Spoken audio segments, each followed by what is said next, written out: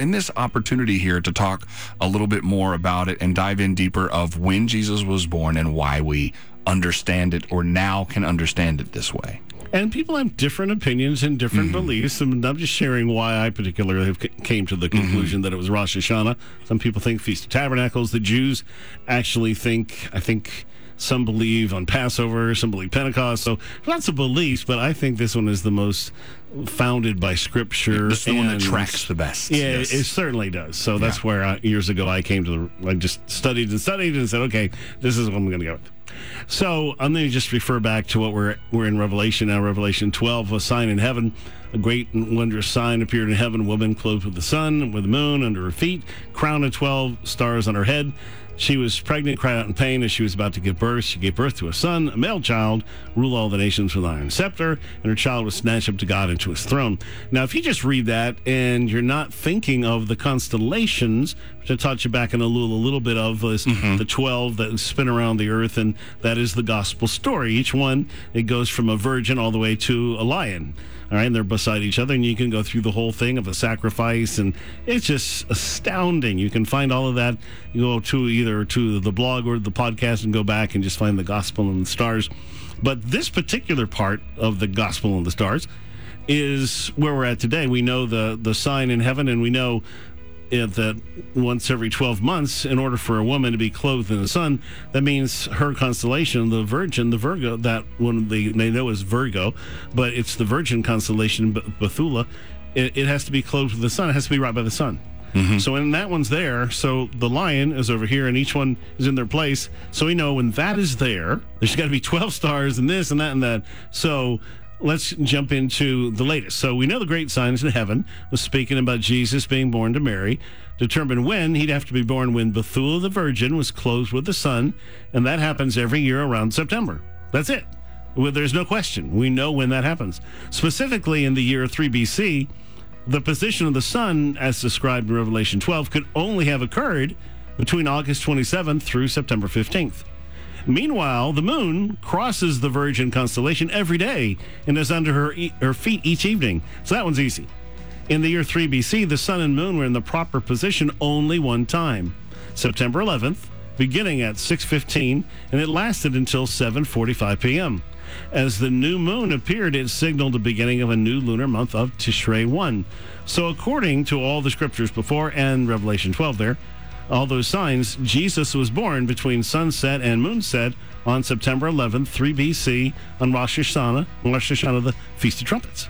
So that we can determine pretty, not just the day, but actually the time within the hour that he was born. So interestingly, the enthronement psalms in which Jehovah reigns, 47, 93, 96 through 99, all those psalms were a part of the liturgy of the ancient synagogue on this date. They would sing about him being enthroned.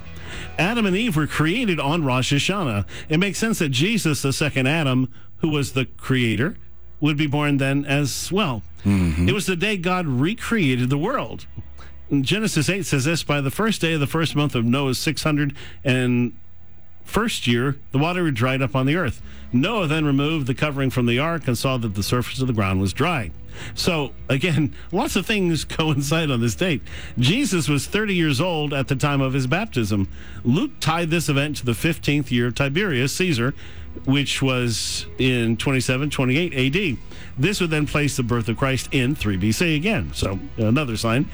We can also conclude that Jesus' birth was not on the Feast of Tabernacles or on Passover, as some has proposed, but the Feast of Tabernacles and Passover occur in the middle of lunar months when the moon is full. Therefore, there can be no new moon as required by Revelation 12.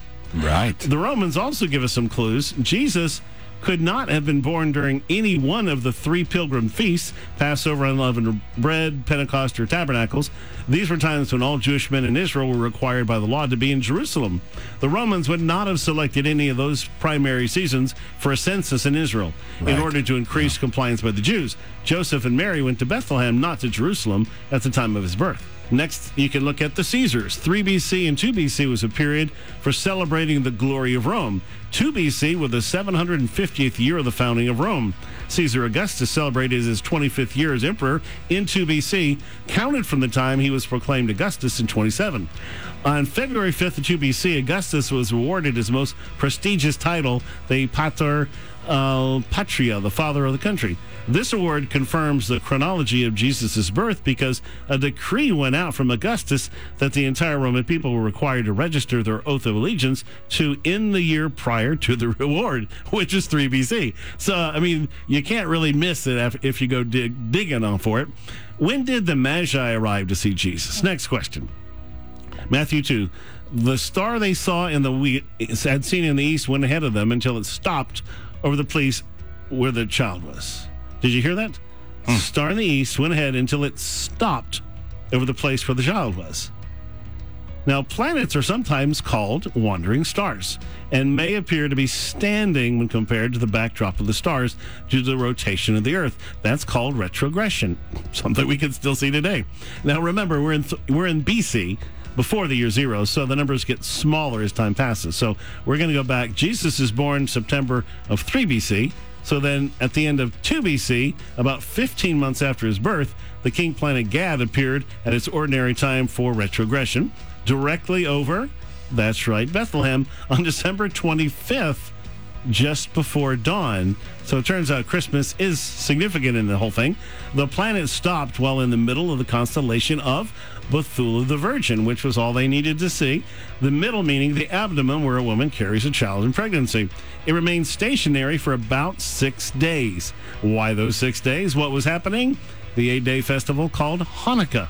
The Magi arrived during Hanukkah in 2 BC, right at the time we celebrate the birth of Jesus at Christmas. Close. I mean, it's only a year off. So at least we have a little bit going on. Herod probably had no idea that these Magi were Jews, or that they're probably from the tribe of Judah, and so are likely related to Jesus. They had no idea. When they got to Bethlehem, these Magi worshiped Jesus.